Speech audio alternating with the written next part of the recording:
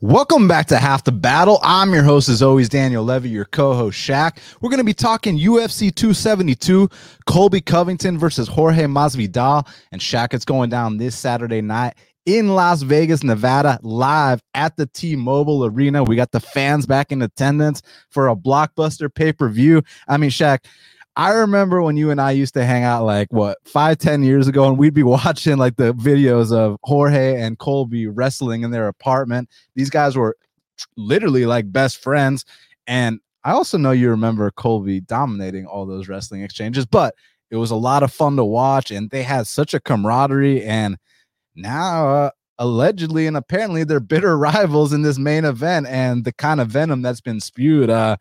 This is one of the biggest grudge matches we've had in a long time, Shaq. Yeah, I mean, Covington, we know what type of character he is. We know Masvidal is one of the most, one of the bigger names in the sport. I mean, ever since the Ben Askren flying knee KO, the Darren Till knockout in England. I mean, this guy, he's a superstar, and Covington is too, man. I mean, Covington maybe not like the Instagram or Twitter followers like Masvidal, but I mean, you see that guy, you know him, and Colby, he can fight, man. He backs his talk up, 9 out of 10 times. So, I'm excited to see this fight. Former best friends, former roommates. I mean, George, let this kid sleep on his couch for for a while. Pretty much gave him a start in his career. So I'm excited to see these two of the best welterweights in the world, and let's see who gets back in the title talks. Yeah, and I mean, this is such a big fight for both these guys, not just in terms of the talk, not just in terms of, the rivalry, but man, Jorge Masvidal is 37. Colby Covington is 34. Not writing off their possibilities of future, title talks, but I would say this might be, their last chance at a title opportunity with a win here. Yeah, I mean, with the guys coming up in the division, you got Chimaev, you got Bilal, Vicente. So, I think these guys need to win big. I mean, I think these guys' name value is a little more than those guys that I just mentioned. Maybe not Chimaev, but so I mean, I still think whoever wins is still right there. Whoever loses is pretty much done. And in the co-main event, we got RDA taking on Renato Moicano. Renato Moicano said he wants big money. He wants big checks, porra. Well, now he's got a co-main event on a pay-per-view against the legend, Shaq. Yeah, man. I think Renato Moicano is a super talented fighter. I mean, I'm happy with this as a replacement. It's unfortunate Islam turned the fight down. He's got to, run that back with Dariush. But I think this is a good fight. I think Moicano has top 15-ish type talent. It's just, he kind of, been a little hot and cold at times, but all lost to like serious guys. It ain't like he losing to no pipsqueaks or anything like that. So I'm excited for this fight. Moicano, he backed his talk up. He signed the contract. Islam didn't. So I think this is going to be a good fight. RDA, a legend of the sport, one of the best lightweights of all time. I mean, RDA, when he was making his come up, I mean, I was probably one of his biggest fans out there. Still am. I mean, RDA is a gangster. RDA ain't scared of nobody. So I'm excited for that fight as well. And on a side note, since you did bring up Islam, I'm very curious what weight that fight was offered at. Just because, he just cut down to 160 pounds last week against Bobby. And this fight with RDA and Moicano is at 160. So I'm curious. I know on Twitter, talk is cheap, but what actually happened behind closed doors and what weight was presented on the contract? Did they try to get Islam to go back to 160, or was it offered at 170? So I think that's a key detail that I don't know, and I'd love to know, but that's not what today's show is about. Today is about Masvidal and Covington and UFC 272. We're going to get right down to business. Everybody do us a huge favor. Smash that like button. And real quick, Alexander Ryan commented. Good morning from Athens. Good morning. What's up, Alexander? Is it Athens, Greece, or Athens here in Georgia? Let us know, man. But either way, appreciate you being here. And shout out. It's Athens, Georgia. GA represents. So, hey, appreciate all y'all being here. Smash that like button. Let's get down to business, man, because first up in the 205-pound division, we got Dustin Jacoby, 16-5, taking on Michal Oleksiejczuk, who is 16-4. And currently, they got Dustin Jacoby minus 200. The comeback on Michal Oleksiejczuk is plus 180. So, Shaq, actually, out of all the fights on this card, This one is the toughest one for me to pick. I could see it going a variety of ways. I mean, I think it's going to be standing the entire time, but I could see either guy getting a knockout. I could see a 3-round war. How do you kind of view this one, man? Because, I mean, you got the former, glory striking background of a guy like Dustin Jacoby, but Michal, he's for a 205er, he's got that little man syndrome. He doesn't give a fuck who you are. He will walk you down. He will try to throw big bombs. I think there's a chance someone hits the deck here.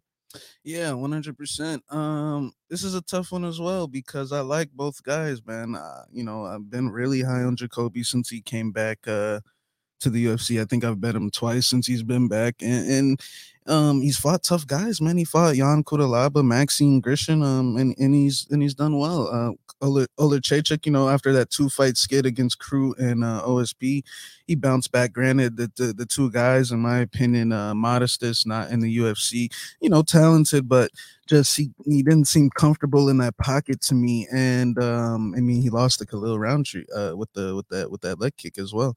Modestus. Yeah, Modestus. And then his last fight against Shamil Gamzatov, I know his last name's Gamzatov, but that guy ain't no real deal Russian. I mean, I saw that guy fight Eddie Gordon, barely got past him.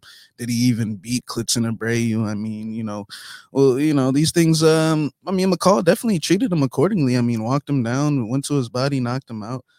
This is how I see the fight. Look, I think the line's off 100%. Like, I think this is going to be a close fight. I think Jacoby has more weapons. I think he's got hands and kicks and movement. As where in McCall, it's, more predictable, just straightforward. But I mean, it's a hard attack to deal with, man. Those body shots and those straight lefts to the head are nothing to play with. And it looks like he's been adding some slips into his game, man. He slipped Modestus a few times and cracked him with that left hand. And people saying that fight was a robbery, I mean, no, like it definitely wasn't a robbery at all. Look, I think it's a dog or pass situation. As far as a pick, I think Jacoby I think he's going to edge it out. I think he's just going to be too diverse, come at him in too many different ways with the kicks and in his length. But, man, like, there is a little bit of kickboxing chin there. There is a little bit of he does get hit. I mean, 100%, but he's a tough guy, man. Like, he just keeps coming forward. I just slightly lean him, but from a betting side of things, you got McCall. He's plus 180. I think Jacoby should be like minus 150, something like that. So yeah, I think it is, McCall is the side if you're going to play this fight. I just don't feel comfortable laying Jacoby. He does take some damage. And McCall is not the guy you want to get hit by, man. I agree with that, and I will say this, man. Credit to Dustin Jacoby's toughness, because I don't know if a lot of y'all remember, but he was actually in the UFC like 10 years ago, and he was completely not ready for the opportunity at the time. And now he comes back in there, and not only is he on an unbeaten streak, but he's been overcoming adversity in some of these fights, man. I mean, he got dropped twice by Maxine Grishin, goes on to win the fight. In the Iwan Kutalaba fight, I mean, what happens when you hit that in that first round with Iwan Kutalaba, unless you're Magomed Ankalaev or one of these top guys. But usually that first round with Iwan Kutalaba, that motherfucker is hell on wheels. And the fact that Jacoby weathered that storm, came back, won the next 2 rounds, that's very admirable. And with Michal Oleksiejczuk, I think that these last 2 fights were about getting his swag back. I mean, this guy came into the UFC hot, man. I mean, y'all remember that ass whooping he put on Khalil Roundtree. Vellante. Oh my God, the Jean Vellante fight. And again, like, I understand that, some of these guys he's been fighting, like, yeah, you can criticize Gamzatov and Antigulov and Jean Vellante, but like, look how he handled those guys. He handled those guys very accordingly. I think the Modestus fight was kind of about getting his feet wet, getting back in there. And also, Modestus is a fucking tall ass dude for the weight class, and I believe Jacoby is as well. Let me check what Jacoby's height is real quick.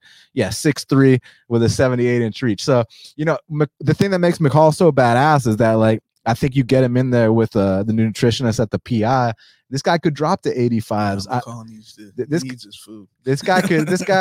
I don't want to, exaggerate, but I think he could even make 170. But the guy's got the balls, and the guy, he just doesn't give a shit. And the fact that he's walking down these big men, just on a moral level, and just as a fan, like, how can you not respect him? And the fact that he's got his swag back, that makes me happy. That, like, you take those plus 180 odds. at least he's going to fight for your money, man. At least he's going to go out there and try his best. And at least, I mean, unless Dustin Jacoby pulls out, that Joker card and takes him down, which I highly doubt, like this fight is going to stay standing the entire time. But Dustin Jacoby does have that glory background. I would say that, I don't want to say he's more technical, but I'd say he's definitely more precise, and the counters will be there. But that early going, man, and McCall touches him properly, breaks him down with the body shots, goes upstairs to the chin. McCall could get this knockout. So this is like literally the only fight on the card that I've been going back and forth on. The other ones, I'm pretty solid on my picks.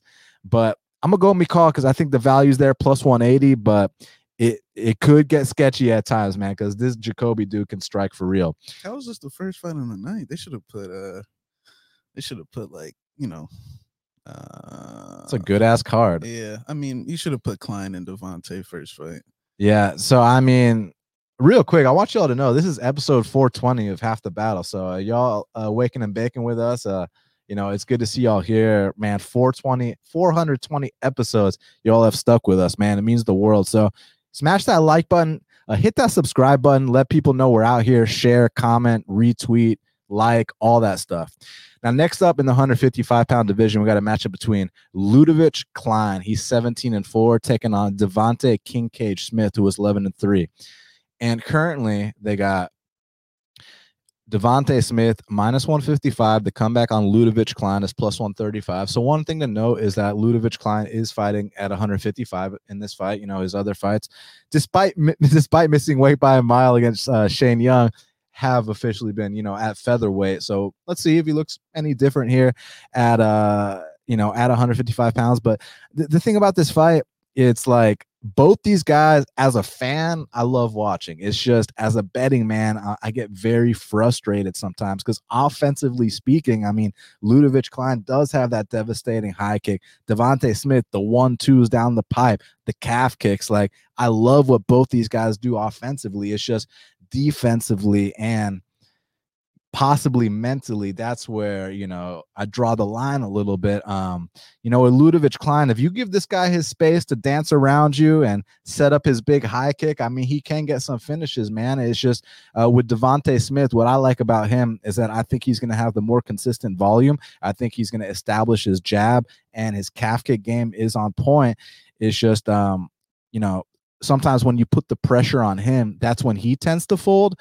But Ludovic Klein isn't really a pressure guy. He's more of a run around on the outside, point you up, try to set up that big high kick. And if he can land that high kick on Smith, he might get a knockout here. But I do think that Smith, since he doesn't have to deal with someone that's consistently pressuring him like Jamie Malarkey did. But then again, there's also been, some losses where you're like, dude, like what the fuck? Like John Gunther and Kama Worthy. Like, when you've been finished by John Gunther and Kama Worthy, it's an instant red flag.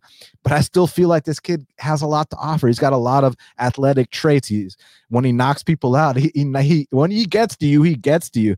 So yeah, this is one of those fights where it's like, I don't want to call them glass cannons or anything like that, but like, offensively speaking, I love them both, but defensively, that's where I draw the line. I'm going to lean with Devontae Smith, man. I think that this is his proper weight class. I think that he's the busier guy, and as long as he doesn't get caught with that big ass head kick, I think he should win this fight. And also, I think he's got more on the mat as well, surprisingly. In that Justin James fight, I actually did see an improvement in his ground game. He was actually passing positions. He was attempting a couple things. So I liked what I saw. I just don't like how Devontae reacts to getting hit. And, conversely, I don't like how Ludovic Klein reacts to getting pressured. So, yeah, it's a tough one, but I'm going to go with Devontae Smith to get it done. Yeah, I mean, it could go either way.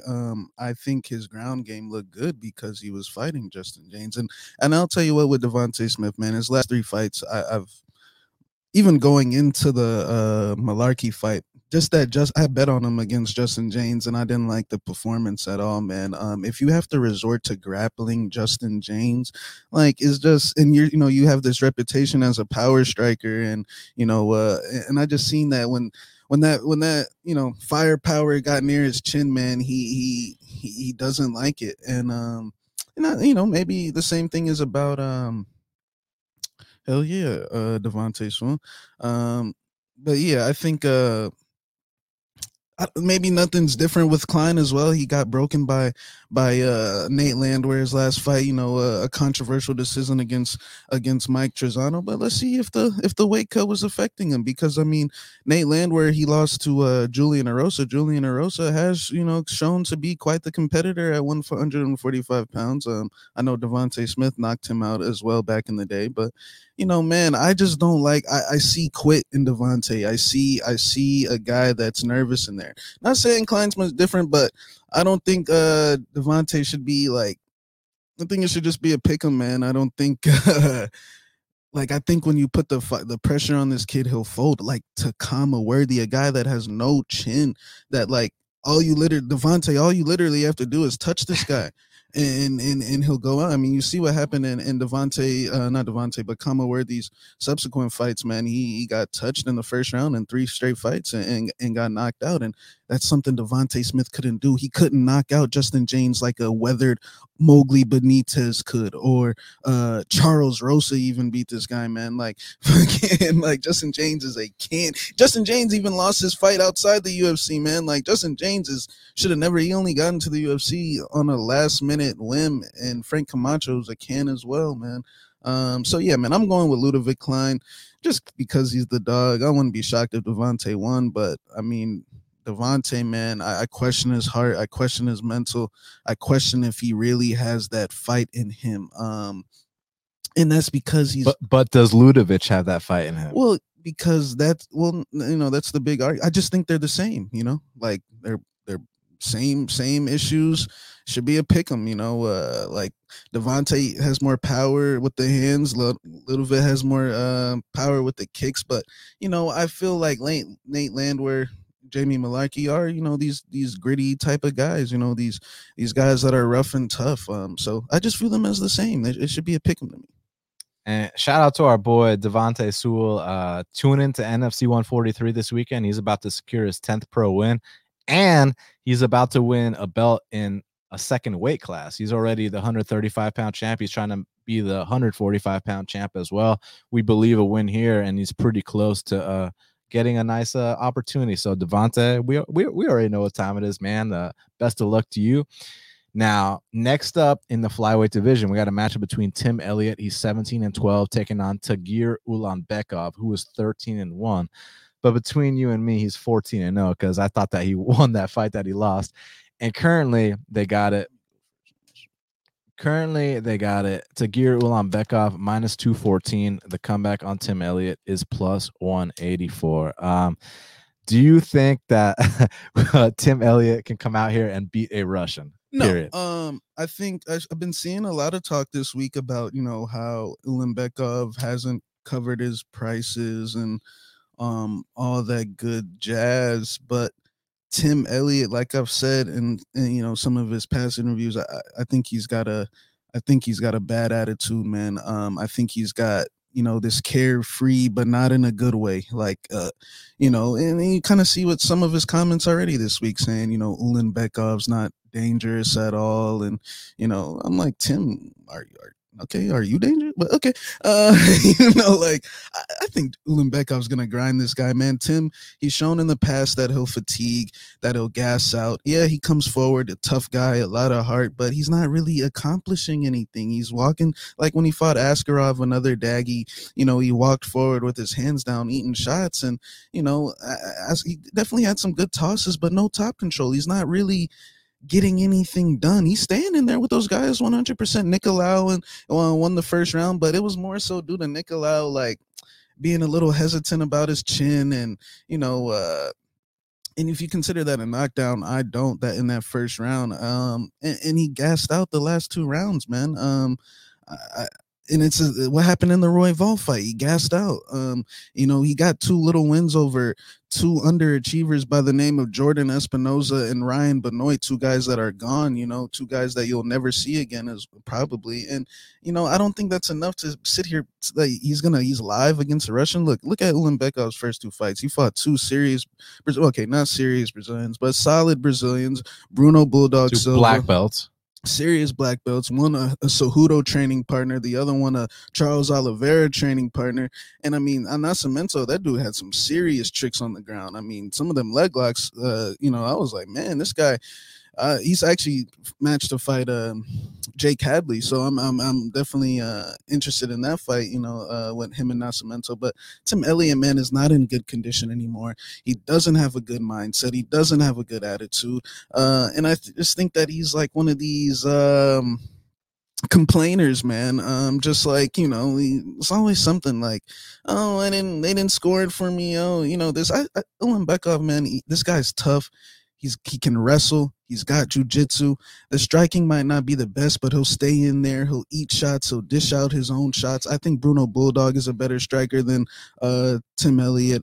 Maybe not Nascimento, but it's just more so due to Elliott's awkwardness. He's kind of all over the place. Maybe the timing may be a little tough to pick up, but I think that once they start grappling, Tim's gonna get tired, man. I think that once he feels this daggy strength and this daggy pressure and this daggy work in the clinch, he's gonna fold, man. And I've seen it multiple times. So I think it could be a submission. I think it could be a 30-26 or just a tough earned win. But I don't see Ulan Bekov losing this fight, man. I think where they're from, guys like Tim Elliott are right up their alley.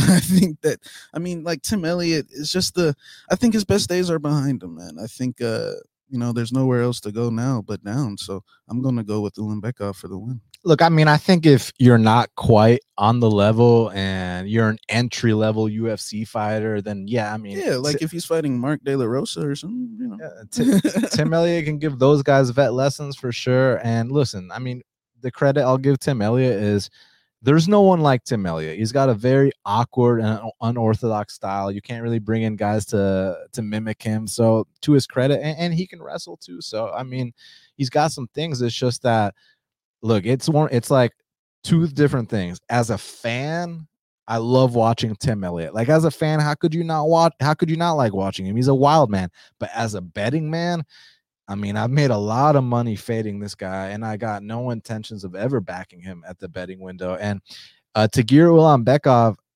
I understand that on the feet, I'd like it if he checked kicks more. Yeah, I'd like it if maybe he was a little bit more active. But when this guy gets those upper body locks and he starts going for those takedowns, man, this dude can not only scramble and he can maintain top control, and he's got the heart, man. You saw some of those submission attempts, but I want to say something else because I hear everyone talking about how this is going to be this 3-round close fight.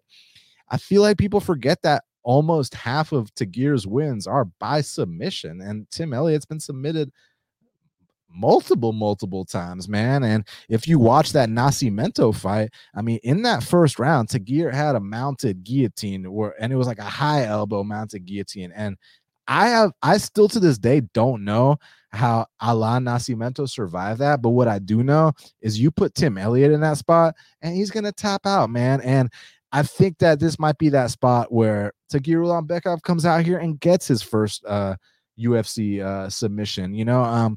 These first two matchups that he's had were completely different than what Tim Elliott brings to the table. Look, Bruno Bulldog, he's he can hit pretty hard, but he's also a black belt in jiu-jitsu.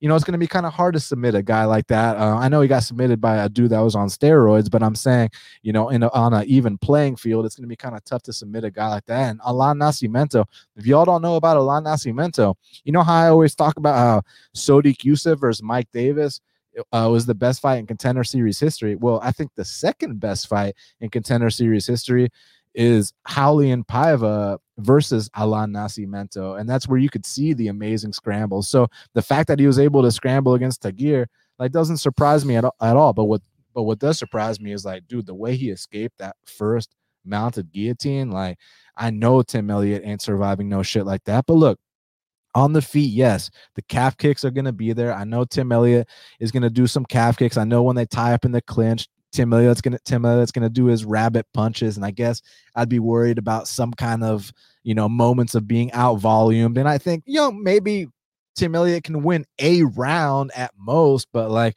at the end of the day, when it's time for Tagir to get these takedowns, he's going to get these takedowns. He's going to take this guy down. I think he's going to pass. And I think eventually when Tim Elliott starts to fatigue, because the thing about Tim Elliott's style, he goes balls to the wall the entire time. And as a fan, that's why we love him. But as a betting man, he runs himself into the wall. So, you just can't trust a guy like that. So I think Tagir Ulanbekov is going to impress a lot of people. And I think he's going to come out here and actually submit Tim Elliott. So give me Tagir Ulanbekov. And again, hashtag bet on Russians. Long term, you're going to be on the right side of the coin. Speaking of Russians, next up in the 135-pound division, we got a matchup between Umar Nurmagomedov. He's 13-0, taking on Brian Kelleher, who was 24-12. And currently, they got Umar Nurmagomedov minus 750. The comeback on Brian Kelleher is plus 500. So look, I agree that this kid, Umar, I mean, he's got the goods. I mean, you saw the grappling dominance against Sergey Morozov, but then in some of his past fights, you see that he's got a fucking serious kicking game too. Brian Kelleher, seasoned vet, junkyard dog. What do you think, man? I mean, is Umar ready to pass this vet test here? Yeah, man. Brian Kelleher is a tough guy. Been around the block. I mean, he's got some good wins as well. But you already know the deal. The deal here, man. He's going up against a Nurmi, and he's probably in big trouble here, man. I like Kelleher in certain fights, against guys that I feel are a little mentally weak, maybe don't grapple the best, or I quit. Green. Yeah, Green Young like Hunters, or things like that. Hennifer Rao on the. What do you say? They're gonna talk about how he was on Conor McGregor. Oh yeah, things like that.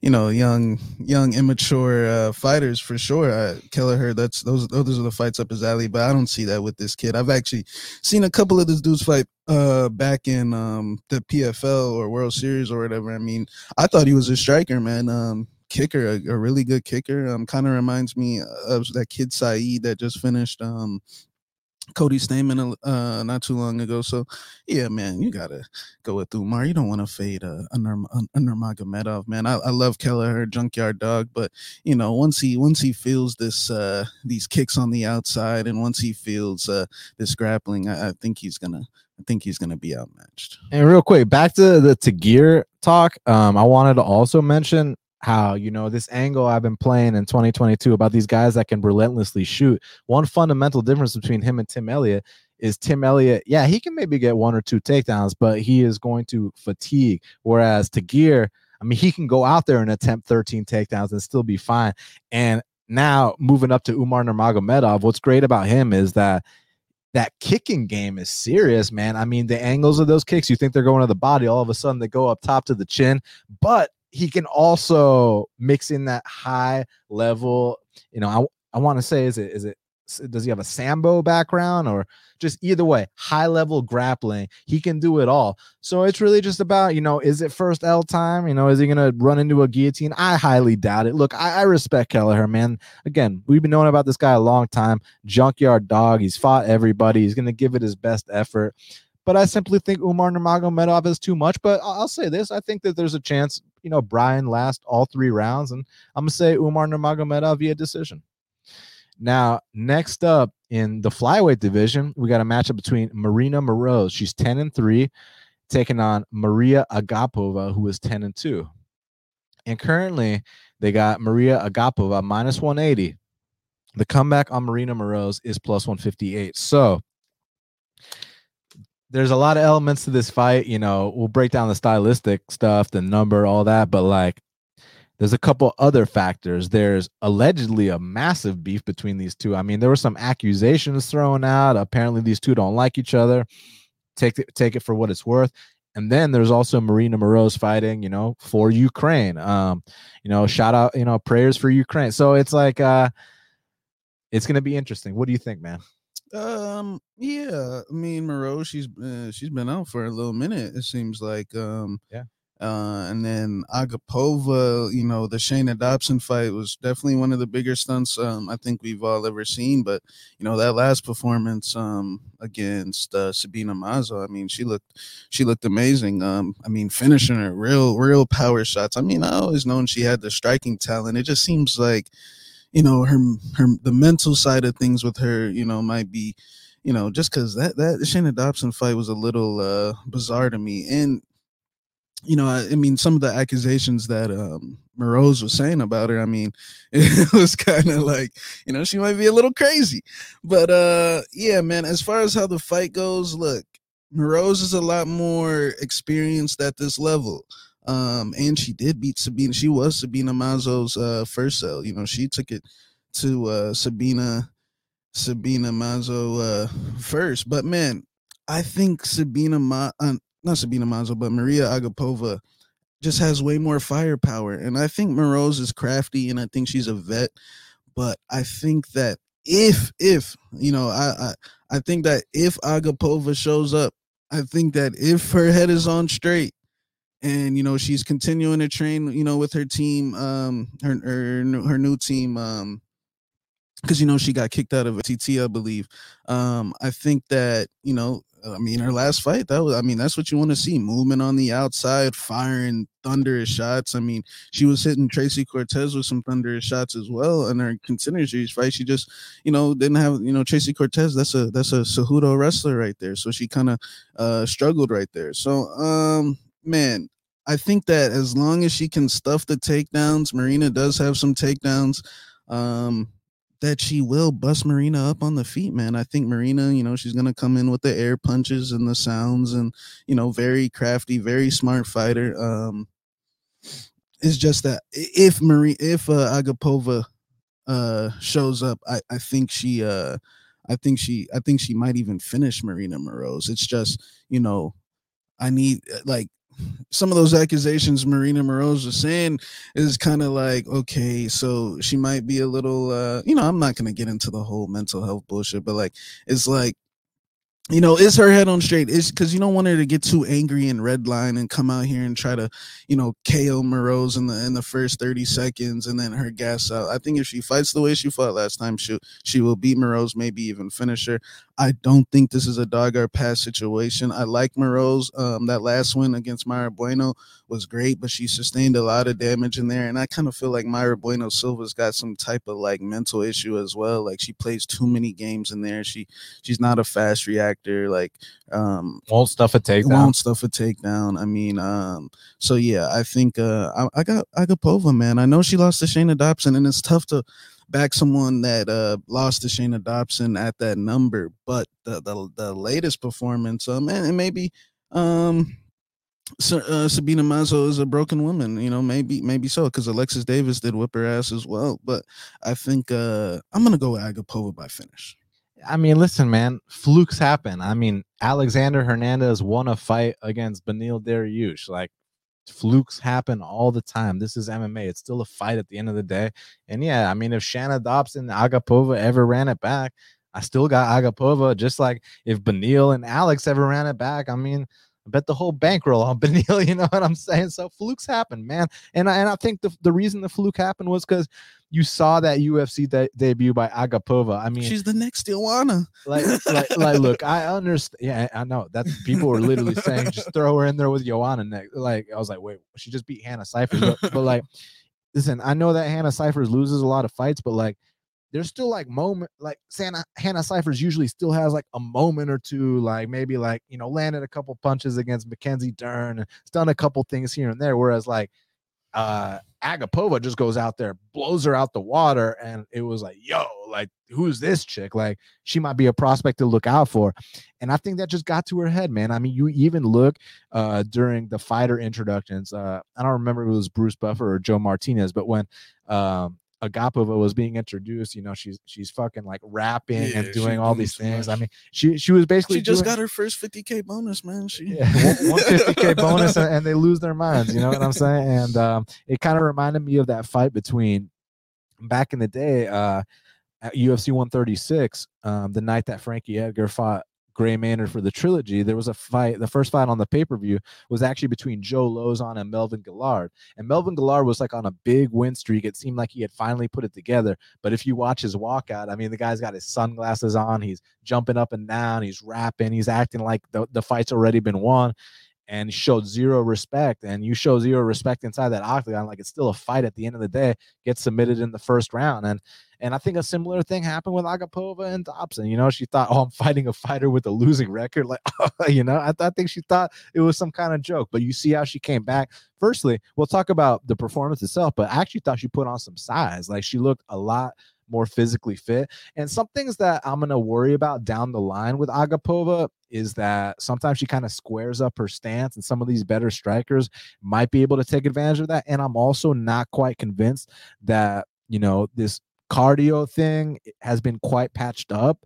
You know, I think that in the Sabina Mazo, and the reason being, it's not that Agapova is not putting in her road work. That's not what I'm implying at all. I'm mostly saying she's explosive. She's bigger for the weight class, and everything she throws is, you know, with the intention to hurt her opponent. So sometimes that style will take a lot of energy. But someone like Sabina Mazo basically does nothing and occasionally lands a big head kick. Sabina Mazo wasn't able to put that pressure on her.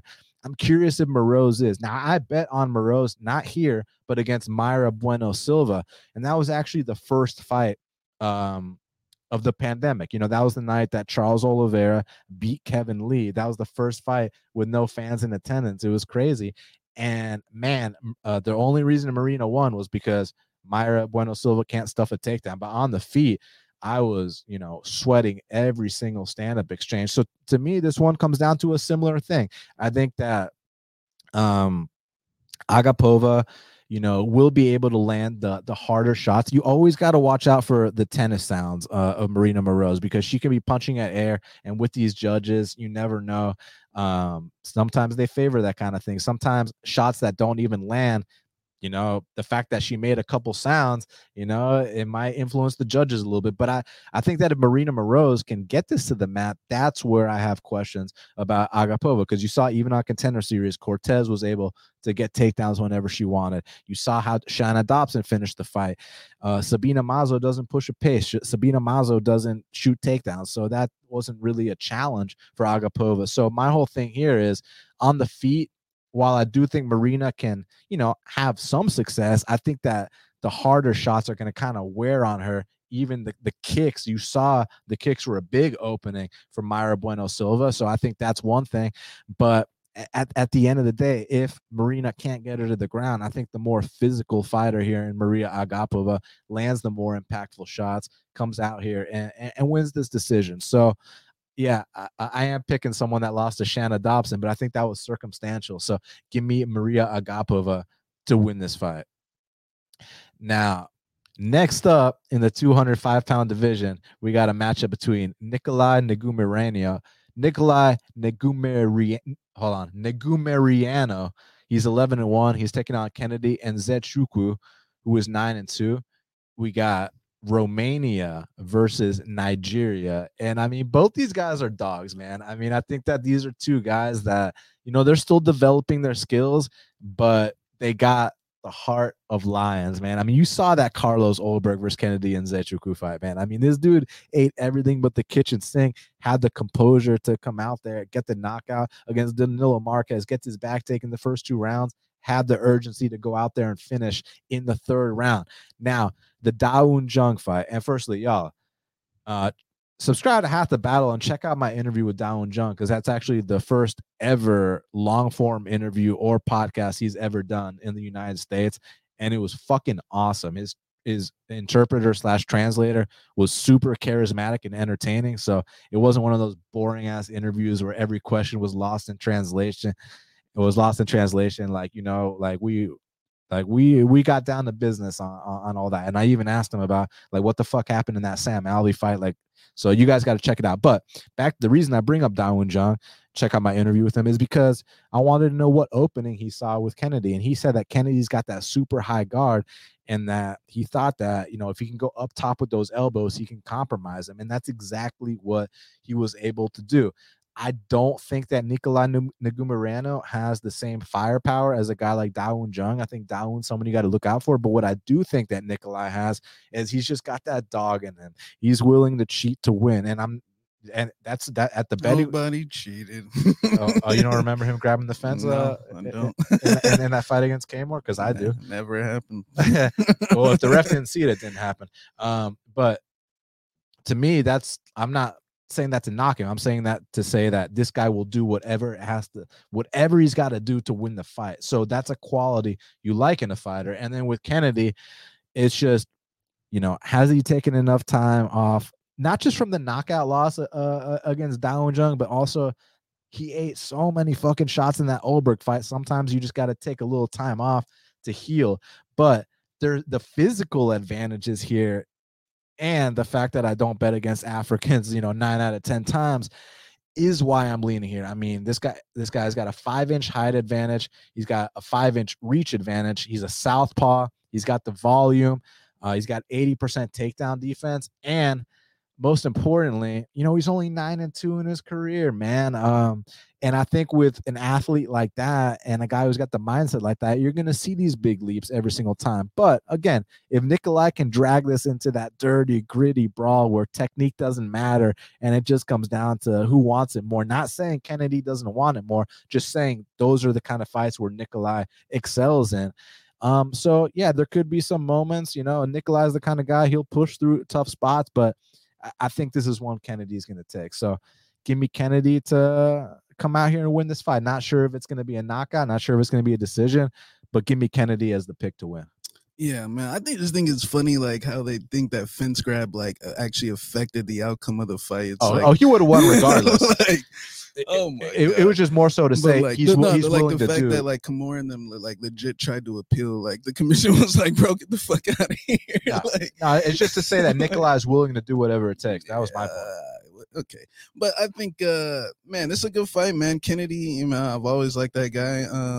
This is a tough fight for me. This one is actually my toughest fight to call because there's some things I don't feel the same way about Kennedy that I did maybe a few months ago, and that is because of some of the damage he's taken. Look, yes, Carlos Oldberg is a talented guy, and he, trains at a good gym, but man, let's just be honest here. He's had how many fights did he have at the time of when he fought Kennedy? Like 3, 4, 4 or 5. Yeah, he's a rookie, and he might have a higher ceiling than Nikolai, but as of right now, I mean, he couldn't even finish Fabio Charant, and he couldn't, he's a rookie. There's a lot more to go. I think Nikolai, man, his best days are ahead of him, man. Like when you look at his regional scene, I know he didn't fight anybody, but took care of business. His UFC debut, I mean, things got very dirty.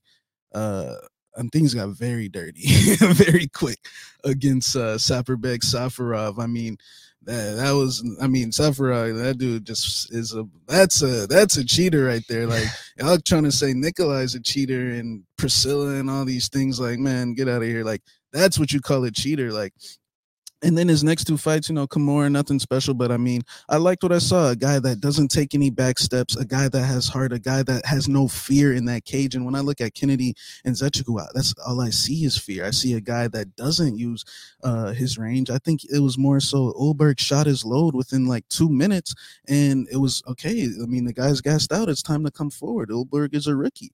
I think Nikolai is not going to pull a mistake like that. Nikolai, if he loses his fight, is going to be because he left his chin up in the air and got sniped with the left hand. But is Kennedy going to throw? Let's just be honest here. The majority of Kennedy's fights in the UFC have been shit. The Paul Craig fight, okay, no sweat. Paul Craig has submitted Ankalaev, Jamal Hill, quite a bit of guys. No sweat. But then you look at the Darko Stasic fight, complete shit. I mean, Darko Stasic lost 2 points. Then you go to his fight with was it Oldberg next? Yeah, so Oldberg next, I just described that one. And then the Danilo Marquez fight. Danilo Marquez, man, slow. I mean, good, good black belt, but it took Kennedy like 10 whole minutes, man, to get that going. I see a slow starter in there, man. I see a path of victory that Nikolai can come out here and jump on this guy right away. Nikolai has no fear. Nikolai will eat his shots, man. He'll keep coming forward, and that's why I'm going to take him with this win here. I think he's going to come out here and get in Kennedy's face, and I think Kennedy's the type of guy that if the type of damage he's been taking early on in these fights, like I just see a mental thing where he's just a slow starter. Like he doesn't use his range and movement. He's sitting there plotting flat-footed, guard high, and he's just like not. I just want to see more, man. I think this guy's got a lot of potential, but I think that I don't know. Maybe there's something not in his preparation not going right, because I would have expected him to be a little farther. I know he's got 9 fights, but we've been saying this for about 2-3 years now. When is he gonna make that next leap? So yeah, man. Look, Kennedy could definitely snipe Nikolai. Nikolai definitely is open for some counters, but I think Nikolai's got more heart. I think he's got I think this guy's underrated, man. I think his power is underrated. I mean, a lot of people were talking about Ike Villanueva's live. I thought it was one of the bigger jokes of that year. And, Nikolai, I mean, you got to give him credit. Like y'all were, a lot of people weren't expecting him to come out there and finish Ike in the first round. And he was like a 3-1 underdog to Alexa Kamara. He's an underdog here. I think he's gonna knock Kennedy out. Now, next up in the strawweight division, we got a showdown between number 3 and number 4. We got Marina Rodriguez. She's 15-1, taking on Yan Xiaonan, who is 13-2. And currently, they got Marina Rodriguez minus 250. The comeback on Yan Xiaonan is plus 210. Now, Shaq, these are two ladies that have made us a lot of money. I mean, I've literally bet on Yan Xiaonan every single UFC fight. I believe I'm 6-1 on her. And with Marina, I've been on her the majority of her UFC fights. The Carla Esparza fight really pissed me off on both sides. But now, I mean, I see this being an exciting 3-round striking war between two of the best strikers in the division, hungry to get into that title mix. I mean, what do you think, man? Because this one will be exciting while it lasts. Yeah, great fight. I'd say this is probably number 1 fight for Marina. I think, I mean, yeah, Yan Xiaonan, she kind of dropped the ball that last one. That was a little bizarre the way she approached that. I mean, we know what Carla Esparza brings to the table, and I mean, she kind of went out there and charged at her and didn't keep her distance and got taken down right away, and that was that. So that was a little bizarre to me. She's got the opportunity to come back and bounce back, and I mean, I'm gonna just be short and simple with this. Look, the line, is it off? Is it not off? Look, plus 210 Yan Xiaonan, sure, that it sounds like a good thing. But honestly, man, when I see Marina's path right now, I just think the things that she's been doing on her on this current streak that she's on, those are the type of things I see someone that's going to be in a title fight here soon. Xiaonan, I just think, has a little more ways to go. I just think Marina's a little more farther ahead right now. I mean, we're talking about putting Amanda Ribas down, who was on quite the run at the time, like finishing her. Mackenzie Dern, who was on quite the run, exposing her badly. We're talking about her performances against Tisha Torres back in the day, 30-26. Xiaonan definitely had some good performances there, but it was a little just lesser in my opinion. Karolina Kovacevic is a punching bag. Claudia Gadelha, retired a fight after that, and but I would say both of these girls, this is the best striker each girl's facing. Yeah, I like that plus 200 next to Xiaonan 100%, but I'm gonna pick Marina to get as a pick. As a betting side of things, yeah, sure, you could say it's a dog or pass. I mean, at least, find out at least. But I'm going to pick Marina to get the win. I just think she's further ahead right now. I just think the performances that she's been displaying are what you want to see from a future title challenger. I don't think Xiaonan is there yet, but, we'll see what happens this weekend. And, man, one thing I like about Marina, man, is just, like, for a while there, she was frustrating me a lot because because of the other wrestling defense and the jujitsu. But man, I really feel like she's been working on that. Like some of the submissions she was attempting on Mackenzie Dern, the Michelle Watterson fight. Like I see real improvements. I see her and Tyler Santos. Man, they've been putting in work in the gym. So yeah, I think she's gonna come out here and just kind of. It might be a little bit of a slow fight. I think they might respect each other, but I just see Marina winning, man. I think she's on the path to a title shot. I mean, I feel where you're coming from, but I also think that the people that Marina's been fighting, I mean, great fighters, don't get me wrong, but none of them have the striking acumen of Yan Xiaonan. This is, like you said, the best striker that either of them has fought. And I took earlier in the week Yan Xiaonan plus 250. I mean, you're giving me Yan Xiaonan at plus 250 when I believe there's not a takedown threat. Marina's only landed one takedown her entire UFC career. Now, granted, that doesn't mean she can't come out here and do it here. And I completely acknowledge the improvements. I mean, she had a submission attempt on Mackenzie Dern. Like, hey, that's some pretty badass shit. But here, I see this being a 3-round competitive striking match, and versus number 3 and number 4 in the world. And it wasn't too long ago that we were very kind of pissed off at Marina for some of these fights. I mean, like she'd be like dominating Cynthia Calvillo and then give up a 10-8 third round. The Randa Marcos fight, she could have easily won. Ends up being a draw too. The Carla Esparza fight. Now, both of their Carla Esparza fights were just like, oh my God. But here, this is completely different. This is going to be a 3-round striking fight. And it just comes down to who executes on fight night. Look, if Marina comes out here and dominates, all due respect her, win, lose, or draw. I love both these ladies, man. It's just that plus 250 on Yan Xiaonan and what I project to be a very close back and forth, tooth and nail, competitive, technical striking match. I mean, I'm in, man. Like before the Carla Esparza fight, I was saying I would bet those kind of numbers on Yan Xiaonan against anyone in the division. Maybe now I can retract that statement, because you put her in there with a good grappler.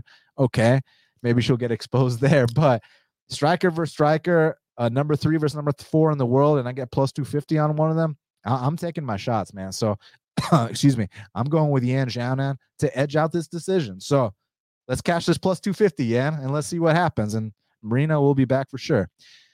Next up in the lightweight division, this is going to be really good. Headlining the prelims, we got Jalen Turner. He's 11-5, taking on Jamie Mullarkey, who is 14-4. And currently, they got Jalen Turner minus 155. The comeback on Jamie Mullarkey is plus 135. So, man, I love this fight because Jalen Turner, dude, I was not high on him at all when he came to the UFC. I mean, on his regional scene, he took some brutal ass knockout losses, and I thought that, man, maybe his chin's a big issue, but he's also a kid, and he's also 6'3". He's got a very long reach, and he knows how to use his range, most importantly. And I feel like I've been seeing big improvements fight by fight. Now, granted, the level of competition may not be the best, and this is definitely a step up, but this is also the first time that Jamie Mullarkey has ever fought a guy who's 6'3", who's that much taller than him. And Jamie Mullarkey is also a guy, he's really known for his toughness, man. I mean, he can take that ass whooping up front. And then if you start to slow down on a guy like Jamie Mullarkey, if you kind of blow your load against a guy like Jamie Mullarkey, I mean, he will turn up on you. So my path to victory for Mullarkey would be like him getting lit the fuck up, the first round and a half. And maybe, I don't think that there's a gas tank issue with Turner because, I mean, the dude's definitely, like, for him to make 55, like the guy that size, he's definitely putting in his road work. I think it's more so of a thing of him possibly getting tired from whooping Mullarkey's ass. That's where a comeback finish could come from Mullarkey. But honestly, man, as much as I respect Mullarkey, I mean, the guy is a dog. The guy is willing to fight to the bitter end. And I understand if you're taking the shot on him, win, lose, or draw, he's going to try to win this fight. So, at least we can give him that. But I kind of think these long-range tools of Jalen Turner are on point. And now I'm starting to question, was it really a chin issue? Because I've been seeing him get clipped with some hard-ass shots and eating them fine. I think he's got better composure now. He uses his distance a lot better now. And honestly, man, I actually think he comes out here and knocks out the very tough Jamie Mullarkey, and I think he makes it 3-0 from fighters down under. So give me Jalen Turner to win this fight. Yeah, man. I mean, Mullarkey is a tough guy. I mean, his I definitely can tell he's been training with Volk, a guy that actually knocked him out back in the day. Brutally. But he is actually staying at his crib, I believe, and he's working with Volkanovski's coach, Mr. Lopez. So, Jamie Malarkey, I mean, he fought Riddell, he fought Volkanovski, they welcomed him with open arms. I like to see things like that in the game. And he's got Ross Pearson as his coach. Shout out to Ross Pearson. Ross the real deal. Yeah, Ross real deal Pearson. We saw him fight Masvidal in Atlanta. That dude was a badass in his day, man. But yeah, as far as this fight goes, man, I was actually impressed with Jalen Turner, man.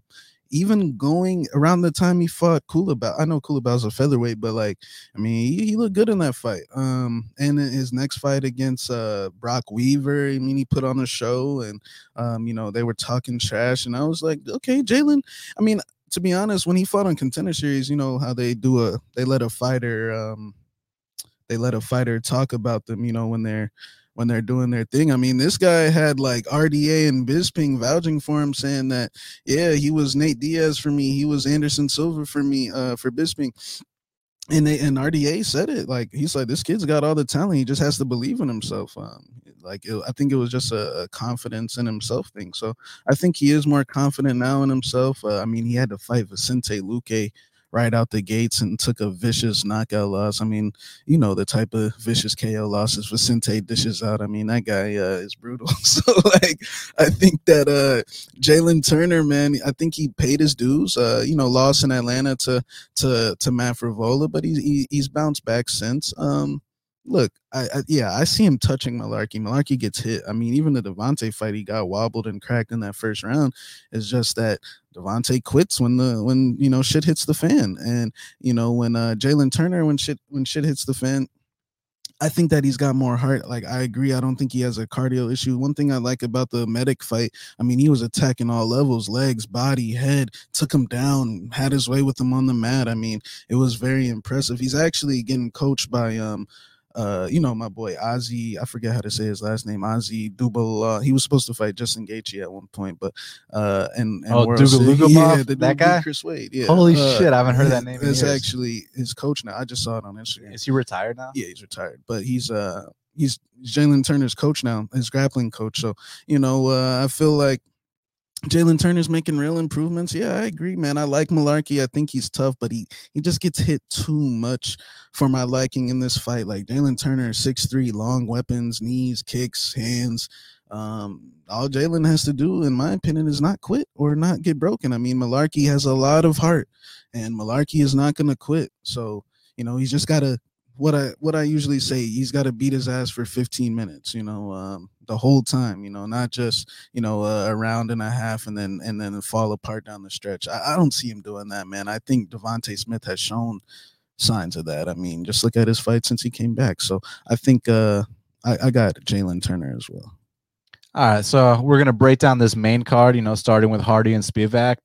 But before we do that, everybody do us a huge favor: smash that like button for us, hit that subscribe button, and I want to give a quick shout out to our sponsor, Prize Picks. So, guys, Prize Picks is the simplest and easiest way to make money on daily fantasy sports. All listeners of Half the Battle will receive an 100% instant deposit match up to $100 using our code BATTLE. And guys, last week, I keep telling y'all, man, this angle is never going to get old. You take these grapplers and you smash the unders on their significant strikes. The Ramiz Brahimaj over-under on significant strikes was 34. This dude literally goes out there and doesn't throw a single punch. Do you understand what I'm saying? I also hit the under 2 takedowns on Misha Serkunov. Thank God that hit, because he only hit 1 takedown. I got kind of worried there.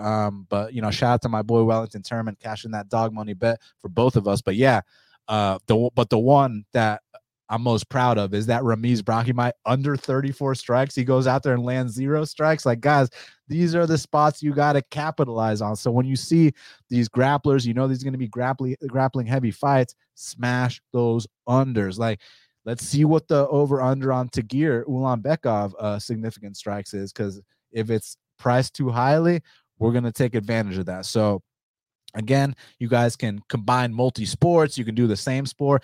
And the thing I like about it is that, you can make a lineup of 2 players, 2 fighters, whatever, 3, 4, 5.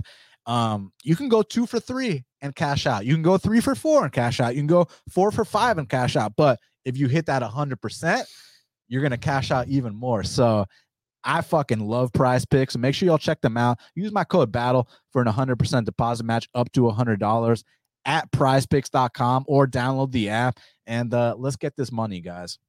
Now, kicking off the main card, we got a heavyweight matchup between Sergey Spivak. He's 13-3. He's taking on Greg Hardy, who is 7-4. But really, he's actually 9-3 because the Alan Crowder fight, I mean, he beat Alan Crowder's ass. The Ben Sassali fight was called a no contest. So, I mean, I thought he won both those fights.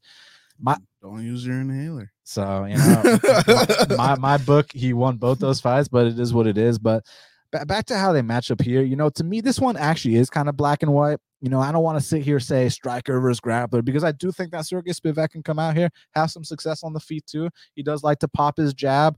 He is kind of, you know, slow and methodical. But my issue with Spivak is, you know, if you hit this guy right, you know, like Walt Harris did, like Tom Aspinall did, you know, he doesn't have a problem, you know, living to fight another day, which I don't blame him. At heavyweight, these guys hit hard as hell. And if he wants to stand and bang with Greg, not saying that Spivak can't win that fight, but that will give Greg Hardy a chance to come out here and possibly get a knockout. But the other thing I will say, if Spivak comes out here and gets on top of Hardy, the fight is going to be over shortly after. Hardy has nothing off his back. I mean, I understand Tybura is a top 10 guy. I understand Tybura also beat Sergey Spivak, but, you know, there was a fundamental difference. I mean, when Tybura was taking down Spivak, I mean, it's not like Spivak just turtled up and quit as soon as the fight hit the mat one time. Whereas it seems like Greg Hardy, you know, with the whole inhaler thing, it seems like, yeah, there is a cardio issue if fights go past the first round. But most importantly, back to the ground talk, Sergey, like, I gotta imagine coming off that knockout loss against Tom Aspinall, I doubt he's gonna want to stand and trade again. I mean, you never know where these guys' heads are at, but I'm guessing that he probably wants to take the path of least resistance, take this guy down, get on top of him, and pound him out. So I'm going Sergey Spivak via ground and pound TKO. Yeah, man. Greg Hardy, I think he's doing it again, man. Is he talking about boxing Deontay Wilder again? No, but just, you know, I don't know, man. It's just giving me a bad vibe because it's unfortunate because I thought he was at one point on the right track, you know, to being pretty successful. But now, man, I'm not sure he's gonna last. I mean, unless, you know, Dana just wants to keep him around because the fans will watch. But I mean, he's saying shit about Tai Tuivasa, saying how he knows Tai would never fight. Like, bro, like, just stop. Like, Tai knocked out Derek Lewis, dude. Bro, Tai ain't even worried about you, bro. Like, Tai's on trying to get a title, like, fucking. But yeah, man, Spivak doesn't like getting hit, and I didn't like his performance against Alexei Olenek. I actually bet him, like, it was a pretty hefty line, and I was sweating there in that fight. I was like, bro, like, on the feet, I definitely don't like it. On the mat, oh yeah, 100% on the mat. I mean, he'll play with Greg all day. I mean, that's easy work. It's just, bro, please get him down, you know, like, please don't, and I think Greg's carrying too much weight. Like, I'm hearing shit about he's 295 pounds.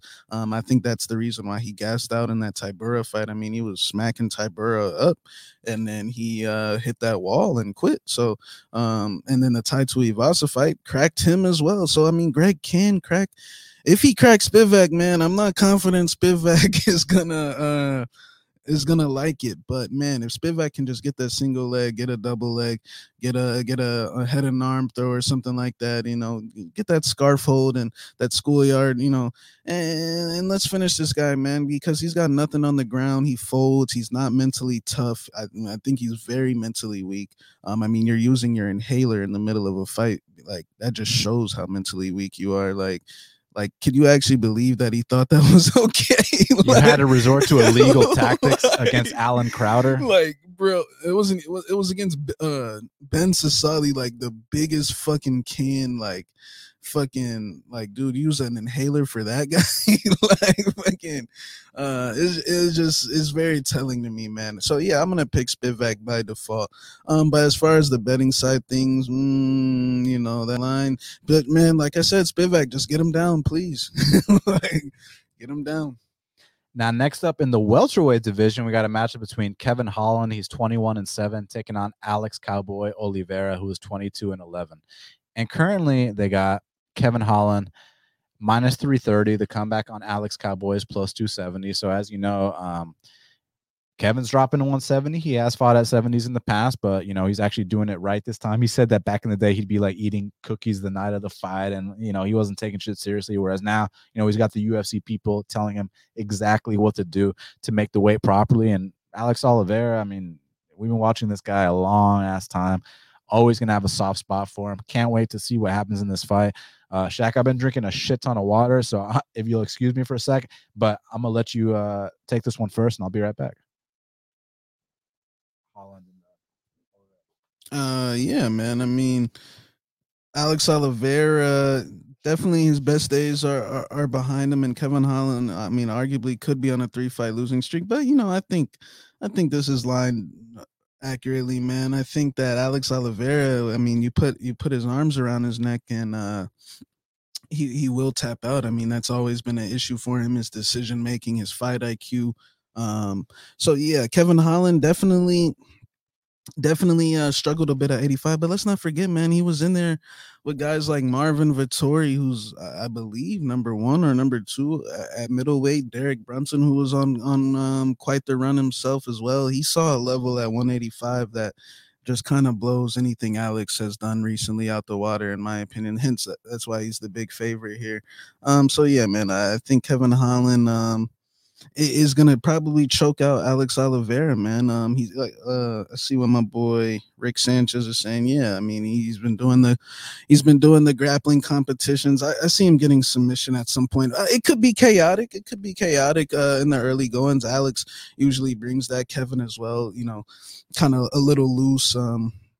But yeah, I see him, even if he has to go on his back for a little bit, I see him getting that sub at some point in that 15 minutes. So yeah, Kevin Holland for the win. Would you pick Kevin Holland by Submission? Yeah. Listen, Alex Oliveira, man. I mean, the thing that made him so great in his come up is that like this dude is super physical, and when he would get guys up against the fence in that clinch, and he'd be landing these brutal knees, and man, he used to be able to pick guys up over his shoulder, slam them. I mean, I know you remember the destruction of Will Brooks back in the day. I'll never forget that. Beat Tim Means. I mean, he's had a great run, man. And from time to time, he'll go out there and surprise you. Very physical guy. But with Kevin Holland, man, he's always been ultra talented. He's always had the size. It's just about him, putting everything together. And I think he's starting to put everything together. Like, I understand the last 3 fights didn't go his way, but the thing you got to understand about that is that, when you're fighting Derek Brunson, who was a top 5 guy at the time at middleweight. Marvin Vettori, a top 3 guy at the time at middleweight. Like, not trying to do no MMA math, but both those guys would submit Alex Oliveira in the first round. The Dawkins fight was unfortunate. What happened there with the head clash? Not saying he would have won, not saying he would have lost. We don't know. We'd have to see that one run back. But he decided, hey, I need a change, dropping down to 170 pounds. Sounds like he's doing it the right way. Got, the nutritionist at the PI helping him out. He's going to have a massive size advantage at 170 pounds, man. I mean, this guy is 6'3". I believe, because, Neil Magny had the longest reach in the division. But now we got a dude in Kevin Holland who's got an 81-inch reach. So I think you guys got to let me know what Neil Magny's reach is, man. But either way, Kevin Holland's right up there with the biggest reach in the division, and he's going to be one of the taller men there as well. And basically how I see this one going is that, I think those long-range strikes are going to be there for Kevin Holland, and I also think that an opportunistic submission is in play as well. Like, I get that Kevin Holland doesn't have the best takedown defense. Now, I'm sure he's patched up some elements of it, but I still think he'll get taken down in fights.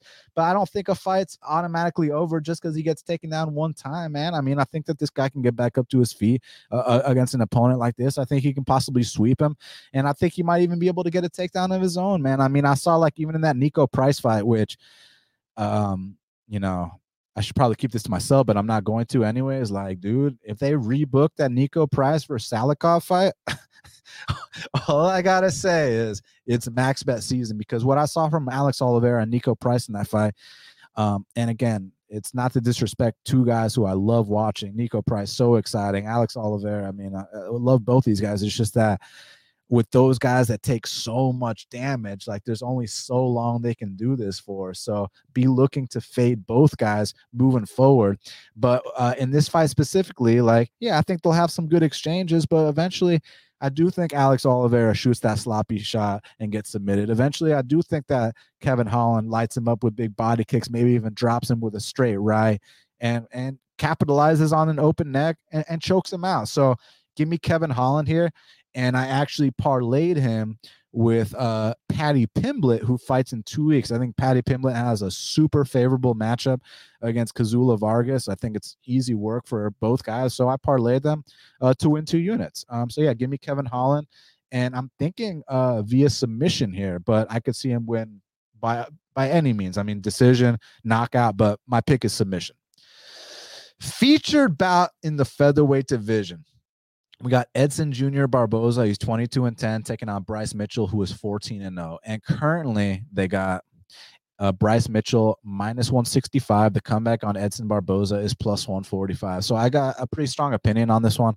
Firstly, I mean, all credit to Edson Barboza, one of the most exciting and dangerous knockout artists in the history of the lightweight and now featherweight division. I mean, this is a guy who has knocked guys out with head kicks, spinning head kicks, with body kicks, with leg kicks, with punches. I mean, he's literally done it all. He's got such a special skill set that you got to look out for. But the thing I love about this guy, Bryce Mitchell, guys, I've been talking about this angle over and over and over again, and I'm riding this angle until the wheels fall off, man. These guys that can shoot relentless takedown after takedown after takedown and not get discouraged, these guys are money machines, man.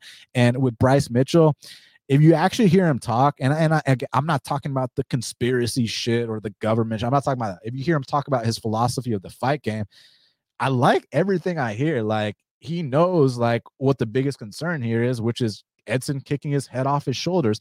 And if Bryce Mitchell decides that, hey, I want to stand and bang with Edson Barboza, not only do I deserve to lose this bet on Bryce Mitchell, but he deserves to get knocked out. But he's not going to do that, man. He's going to come out here and take Edson Barboza down. And I'm not even going to bring up the Khabib fight for the sole reason that if I bring up the Khabib fight, then I'm going to have to hear a bunch of bullshit comments about, oh my God, you're comparing Bryce Mitchell to Khabib. So I'm not even going to talk about the Khabib fight. What I will talk about, however, is the Kevin Lee fight. And what Kevin Lee did was walked him down the second the bell rang to the second the fight was over. And when Kevin Lee wanted to take down Edson Barboza, he took him down, and Edson Barboza couldn't get back up. Now, why is that different from the Makwan Amirkhani fight? The reason it's different is because Makwan Amirkhani backed up the entire time. Makwan Amirkhani waited until Edson Barboza busted him up to finally decide to start shooting.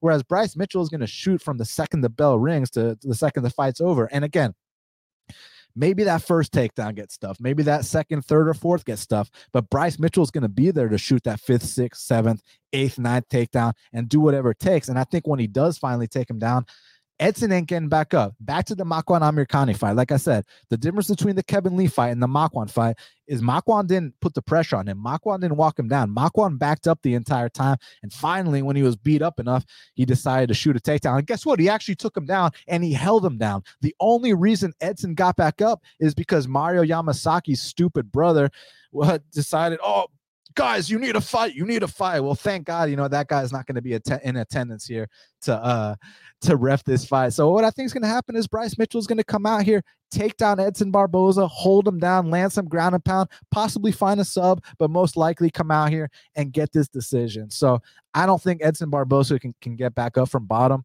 And again, if Bryce decides to bang, then I deserve to lose this bet, but he's not going to decide to bang. That performance against Fili was very impressive. And firstly, I'll go ahead and say, I think Fili has a lot better wrestling than Edson Barboza. I've seen Fili take down D1 wrestlers. Didn't he hit like 4 takedowns on Dennis Bermudez? I'm pretty damn sure. So, I mean, Fili's got some very underrated wrestling. And the fact that Fili was able to reverse some positions, that's not an indicator that Edson's going to be able to reverse position.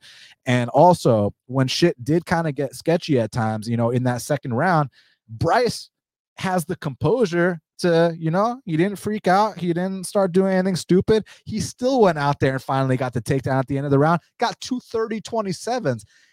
I love these kind of fighters, man, at the betting window. And I'm riding these kind of trains till the wheel falls off. Like I'm telling y'all, the Merab Dvalishvilis, the Bilal Muhammads, Bryce Mitchell, Nick Maximov, Ronnie Lawrence, on a higher scale, Islam Makhachev, if you can get a good line on him. With Islam, it's going to be like minus 900. It might not be bettable. But if you can get a playable line on these kind of guys, this is an angle I'm riding all 2022. Like, hey, maybe this one loses, but 7 out of 10, 8 out of 10, 9 out of 10, like these kind of fighters are going to be winning fights long term. And I'm going with Bryce Mitchell to come out here and dominate Edson Barboza. Yeah, man. I think Edson's best days are behind him 100%. I kind of like him better at lightweight than featherweight personally. Man, but I saw some pictures of him, man. I will say, don't be shocked if Edson fails his drug test this weekend. But once he not ripped. No, I mean, this time it's like particularly the ripped. Oh, is he like shiny and stuff? Like, I'm like, whoa. He's glowing. I saw him. I was like, yo, he just put the needle in himself. Yeah, I like Bryce Mitchell. Liked him since Tough. I think he's a strong wrestler. Yeah, I just don't see the first L coming to this guy. I see it coming at some point. I just think he needs to stay on him, move forward. Edson, we know he doesn't like, high-paced fights. We know he will gas. He will fatigue. Yeah, very glowy, Adrian. I mean, no, just go to his Instagram. Like, Brady is glowing, dude. Like, I was like, yo, this dude, he's mad about that Chikadze fight. Like, yeah, I think Bryce, he just got to make sure he doesn't shoot any naked shots, because I do see some holes in that, but, those are low percentage things, or, where I'm implying that Edson might land, like, like a flying knee, or, I mean, he has done that before. But at this stage in his career, I just see more labored, Bryce has just got to make good decisions, don't shoot a naked shot. I do agree with that second round. When things hit the fan a little bit, he maintained his composure a little bit, but Edson's a different ball game striking, so 100%. But yeah, I like Bryce. I think I like the camo shorts thing. I like all that good stuff. I think he's just gonna be moving forward, staying on him. But I do think he's gonna get cracked a couple times. He's just gotta don't get knocked out and just stay on him, hug that waist, hug and kick his, do the little foot stomps and the, all that good stuff. So yeah, I think Bryce Mitchell will edge out a decision.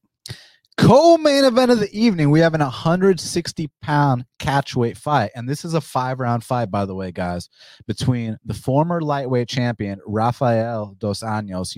He's 30-13, taking on Renato Moicano Carnero, who is 16-4.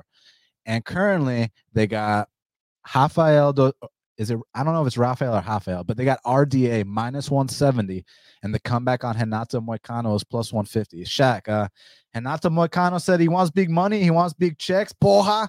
Well, now he's got it. 5-round co-main event against a legend of the sport. You think he rises to the occasion here? Man, it's a good fight. I like this fight.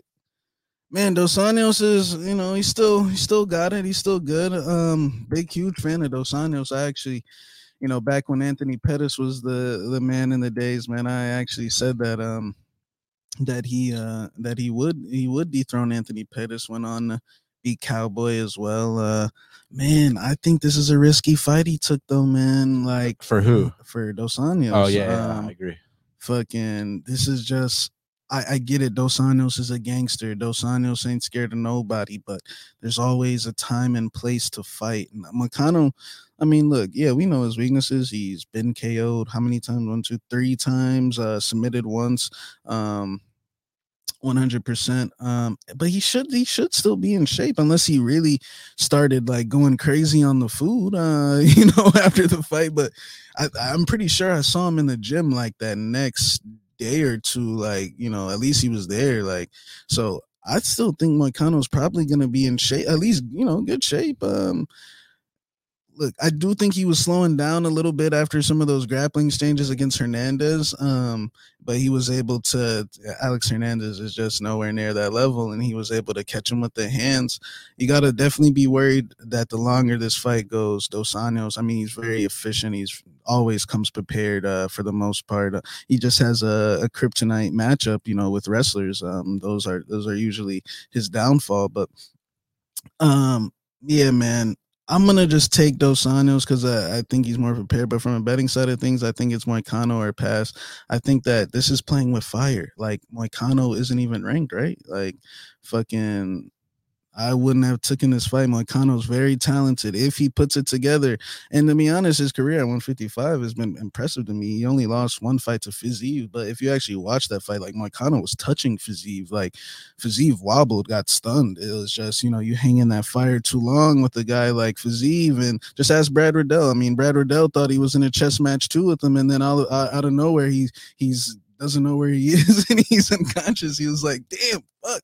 Like, I can't believe just look at Brad Riddell's face after he got knocked out. He couldn't believe it. But like, I think, I just think, the first 2 rounds I think this is going to be a close fight. Like it's going to be in range for Moicano, I believe. It's just down the stretch. Will his cardio hold up? Dos Anjos likes to mix in the takedowns in there. Very good pressure fighter. I mean, maybe one of the best pressure fighters of all time when he's at his best. So, yeah, man, I'll take Dos Anjos, but I'm going to say a close decision, one where you got to sweat it out. My boy Jimmy says this ain't Jai Herbert or Alex Hernandez anymore. And you're right. It's no shit. It's not Jai Herbert and Alex Hernandez anymore. But let's not sit here and act like Renato Moicano didn't put on a 3-round clinic against Calvin Kattar. Let's not act like Renato Moicano didn't drop Cub Swanson with a jab, go out there, choke him out. So let's not sit here and discredit this guy. He's got some good wins under his belt. And I think that now he's moved up to 155 pounds. Plus he's got the 5 extra pounds to work with at 160 pounds. That actually behooves him. The only thing is I got to see what they look like on the scales. Like, does Moicano have a little extra flab? Does he got some love handles, or is he looking ripped? Has he been staying in the gym? Because he took no damage against Alexander Hernandez. And by the way, did you know that at one point Islam Makhachev and Hernandez were scheduled to fight? Yep. Like, could you imagine the massacre that would have occurred in that fight? But back to this, like, listen. RDA is a legend of the sport. And if you want to see a beatdown, if you want to see an ass whooping, if you want to see a championship level all-time performance, after this show, and click the like button, but after this show, go to Fight Pass and check out Anthony Pettis versus Dos Anjos. I mean, that is like an all-time legendary performance. Go watch Dos Anjos versus Nate Diaz as well if you want to see another vicious ass whooping. If you want to see RDA flying knee KO Benson Henderson, check that out too, man. I mean, like, RDA is the fucking man. It's just my issue with RDA is, look, man, he's getting up there in age, man. I mean, that Chiesa fight was so alarming to me, man. Like, I know RDA, like, not to discredit Chiesa, I know he can be a matchup problem. I know he's long. I know he's deceptively strong. I get all that. But, like, I really think a couple of years ago, RDA busts up a guy like Chiesa. The Felder fight, I disagree with it being a split. I had Dos Anjos winning all 5 rounds. But I still kind of view that fight like, 2 older guys just out there having, a nice little fight. Whereas I think that Moicano might be projecting upwards now. And I know he's taken some KO losses. I know he's taken some setbacks. He's also had some big wins too. Listen, I mean, everybody goes through the ups and downs, man. RDA got knocked the fuck out by Jeremy Stevens early on in his career. He started his UFC career 0-2, man. Like, so tons of guys have taken losses and come back better. So I think if we get Moicano that's in shape, I'm actually going to take him for the upset, man. I think that there's a big size difference here, man. I think he's going to be a lot taller, a lot longer. He's got the volume edge. And on the mat, I mean, this guy's a serious black belt too. And RDA, now, I don't want to sit here and talk about how many times RDA has been taken down lately because, granted, it has been against, Kamaru Usman, who landed 12 takedowns, or Colby, who landed 7. But what about, like, Leon landing 3 and Chiesa landing 6 takedowns on him? Like, he can be taken down. Renato's got a good body lock. Renato's the much bigger man, so I would not be surprised to see Renato have some success in these grappling exchanges. I'm not sitting here saying he's going to submit RDA. That would shock me if that happened. I'm just saying that, he can kind of be the be the bigger man, body lock him, kind of ride the back a little bit. And then on the feet, Dos Anjos, you got to look out for that devastating left kick from the southpaw stance. He's got some good hands too. Renato has been cracked before. But Renato is pretty damn long. He pops that jab. He's got those good straight punches. He's got a calf kick game of his own. So it's just really about where's Renato at.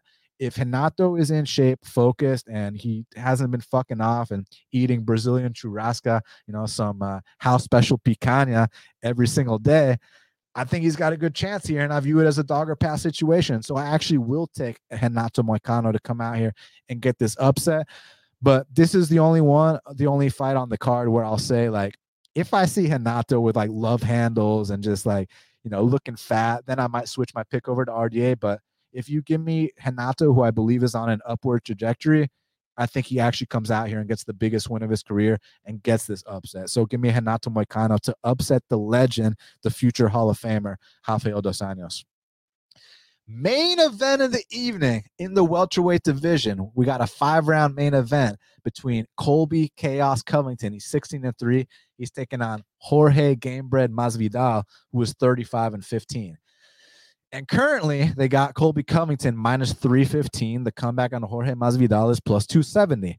So, Shaq, I mean, like I said at the beginning of the show, I mean, you remember when we used to watch those videos of Jorge and Colby wrestling in their apartment, and it was a lot of fun. Y'all got to check that out on YouTube. Like, they just go back and forth, and both these guys bring a lot to the table, man. I mean, the relentless pressure and pace of a guy like Covington. Back to the talk I've been saying. I get that you guys are probably sick of hearing me talk about this, but he's another one of these guys that can attempt takedown after takedown after takedown. Like, let me pull up these numbers, because it's not just about the takedowns he's landed, it's about the takedowns that he's attempted, and the fact that this guy does not get tired. Like, I know that Tyron Woodley, doesn't throw any punches, but he is a former D1 wrestler. Colby Covington attempted eight takedowns in that fight.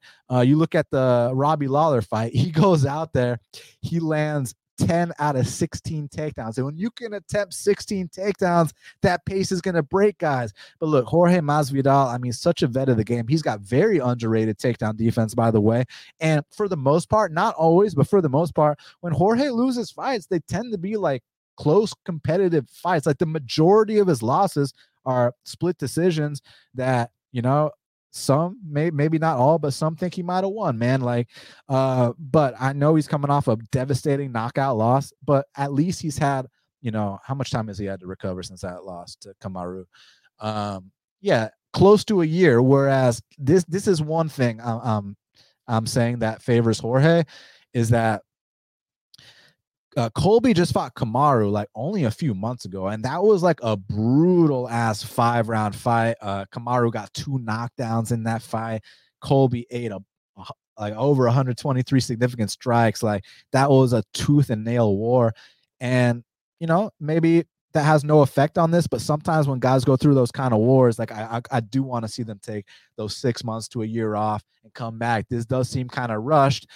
But at the same time, Jorge Masvidal, can you believe this shit? He's 37 years old. Like, damn, like, isn't that crazy how much time flies, man? That Jorge is already 37. Like, dude, I remember being in fucking college watching Jorge fight Paul Daly on some shitty ass shark fight stream. Like, you know what I'm saying? Like, we grew up with this guy. I remember him watching him fight Gilbert Melendez in Strikeforce, watching the street fight videos. Like, Jorge, like, I remember when we met him in Atlanta when he fought Ross Pearson. Like, he'll always have my respect. And then Colby's actually been on Half the Battle twice, so we fuck with him too. So I like both these guys a lot, but basically, as long as Colby, recovered fine from his Usman fight, and yeah, I know that the George one was a lot worse, but what I'm saying is George has at least had a full year to recover. I just do kind of think that Colby can push that pace on Jorge, and I do think the early going is going to be sketchy, man. I mean, look, Jorge's got some big body kicks. Jorge, his boxing for MMA standards is on point, man. He establishes his jab. He goes to the body. He drops guys a lot. I mean, Jorge, from time to time, like when Jorge is motivated, he'll go out there and really impress people a lot with some of the performances he puts on. So you never know. And plus, the dynamic of them actually knowing each other, there's not going to be much of an element of surprise here. Both guys know exactly what each guy wants to do. So that's actually like a bigger factor than people will lead on. But I'm still going with Colby to come out here, push the pace on him. Might be kind of close early, but down the stretch, I do see just the relentless pace, the takedown attempt after takedown attempt. Like I said, he might not get the first few takedowns, but I do think he'll get the 4th, 5th, 6th, 7th, 8th, 9th, 10th, and eventually grind down Masvidal and win a unanimous decision. So give me Colby Covington to win this fight. Yeah, man, I think Masvidal's best days are behind him. Love the guy, great fighter, but I just don't.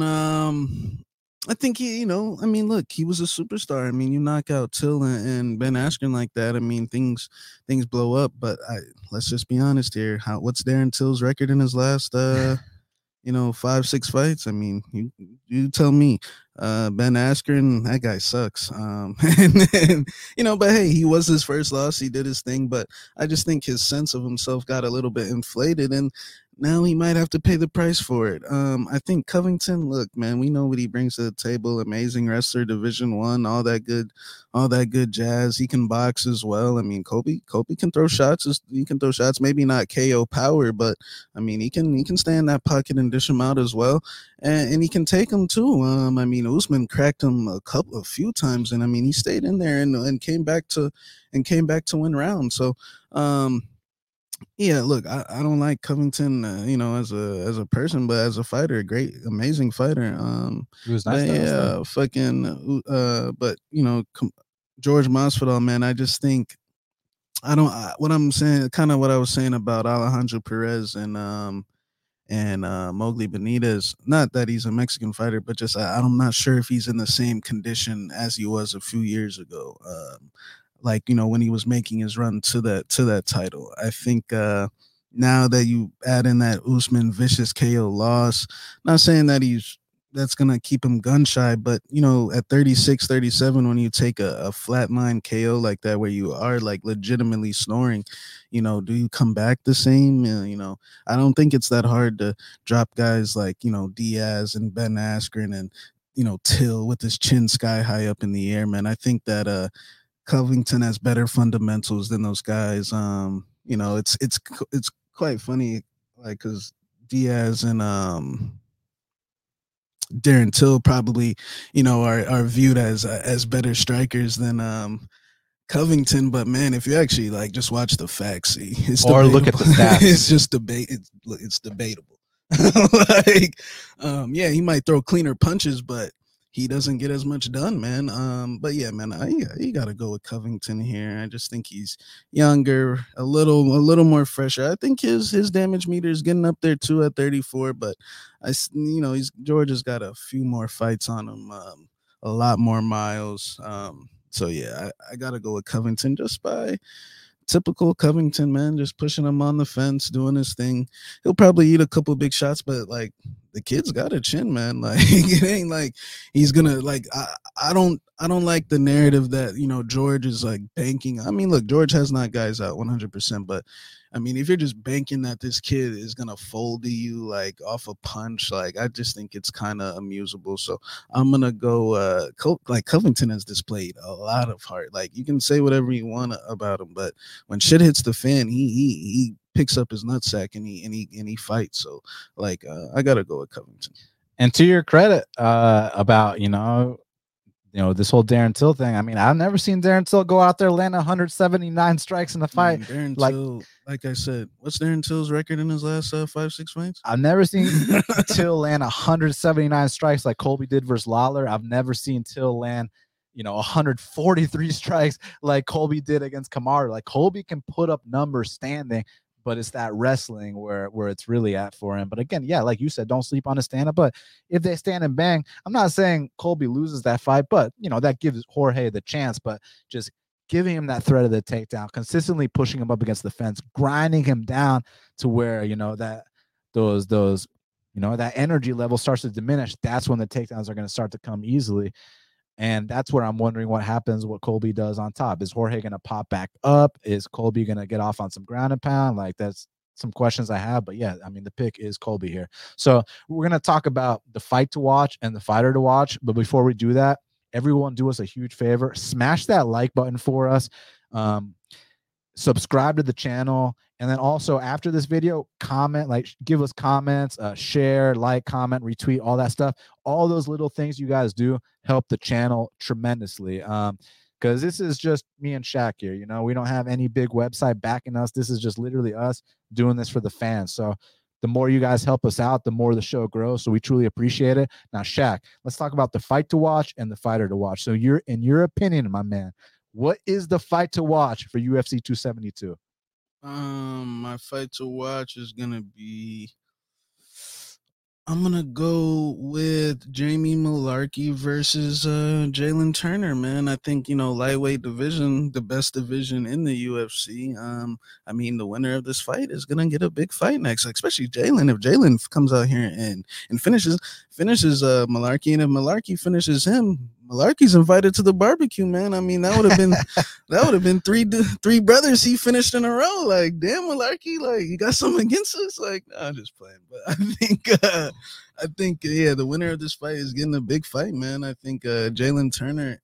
I mean, the way he's been looking, especially that last fight, if he comes out here impressive performance, like, don't be shocked if he's in a pretty marquee fight. So that's my fight to watch. My fight to watch is Yan Xiaonan versus Marina Rodriguez. I mean, this is number 3 versus number 4. There are title implications with a, decisive victory on either side. And I'm just very curious to see if this fight plays out how the line indicates, or if it plays out how I think it's going to go, which is a close tooth and nail, back and forth, technical striking match where, you see the two of the best strikers in the strawweight division just going at it. And I want to know if there's value on that plus 250 on Yan Xiaonan. And I took, because prior to the Esparza fight, I would have taken plus 250 odds on Yan Xiaonan against anybody in the division. But now it's like, okay, maybe people that can't wrestle. Well, Marina's not known for wrestling. She's hit one takedown in her entire UFC career. So I want to see, is Marina really that much better standing than Yan Xiaonan to where she should be close to minus 300? Like, and take away the odds, take all that away. This is just going to be an exciting fight, man. This is just going to be a back and forth fight like I expect it to be, hopefully, and we'll see what happens. But for those reasons, Marina Rodriguez versus Yan Xiaonan is my fight to watch. Now, Shaq, who is your fighter to watch? My fighter to watch is gonna be Tagir Ulanbekov, man. The flyweights, I love the flyweights, and I think he's got a good matchup on his hands. Tim Elliott been around the block, everyone knows him, everyone knows Tim. I'm sure Ulanbekov was watching Tim when he, was a youngster and having, aspirations about being in the UFC. So yeah, he's my fighter to watch. Daggy fighter, flyweight. I don't think he's getting enough credit in the flyweight division. I'm not saying he's gonna be a future champ or a future top 5, whatever, but I see this guy being around for a while. He's young, he's hungry, he can wrestle, he's tough. I've seen him in there against tough guys scrambling around the place, and I think this is a good fight for him to get his name out there. I mean, you beat Tim Elliott, yet alone finish him. I mean, big things are coming. I got 2 fighters to watch, Bryce Mitchell and Kevin Holland. Look, with Bryce Mitchell, I think if he comes out here and beats Edson Barboza, I mean, when you hear the name Edson Barboza, it's like, oh my God, it's Edson Barboza. You think about the spinning wheel kick, head kick knockout against Terry Edom. You think about the body kick knockout against Evan Dunham. You think about the leg kick knockouts. He had 2 of them, I believe, against Mike Lulo and Rafaelo Oliveira. The brutal punch he landed against Shane Burgos. I mean, Edson Barboza is one of the most decorated knockout artists in the history of the sport. But this kid, Bryce Mitchell, the blueprint's been laid out on how to beat Edson Barboza. Kevin Lee showed it. Again, I'm not going to bring up Khabib just because don't want to deal with this bullshit about, oh, you're comparing Bryce to Khabib. No, I'm not. Kevin Lee laid it out, and Makwan, I already explained what he did wrong in that fight. I think Bryce has got the style to come out here and beat him. And if he does beat him, watch out, guys, because you're going to have his star is going to elevate to that next level, and he's going to be someone that, the UFC is going to really start pushing a lot. And on Kevin Holland's behalf, I mean, this is a guy who will fight anybody, anytime, any place. And now he's dropping down to 170 pounds where he has massive physical advantages. He's taken on a staple of the division, Alex Oliveira. He gets a win here, and all of a sudden, I think his stock rises back up. So for those reasons, Bryce Mitchell and Kevin Holland are my fighters to watch at UFC 272. Well, Shaq, we did it. It's going down this Saturday night live at the T-Mobile Arena. They can follow you at MMA Genius 05 on Twitter. Follow me at Best Fight Picks. Follow the podcast at Half the Battle HQ. Also on Instagram at Half the Battle Pod. Subscribe to Half the Battle on iTunes, SoundCloud, YouTube, Stitcher, Spotify, all the places where we are available. Smash the like button, smash the subscribe button, leave us a comment afterwards, share this, whatever it takes. We truly appreciate it. Hashtag free Cain Velasquez. And until the next time, let's cash these bets.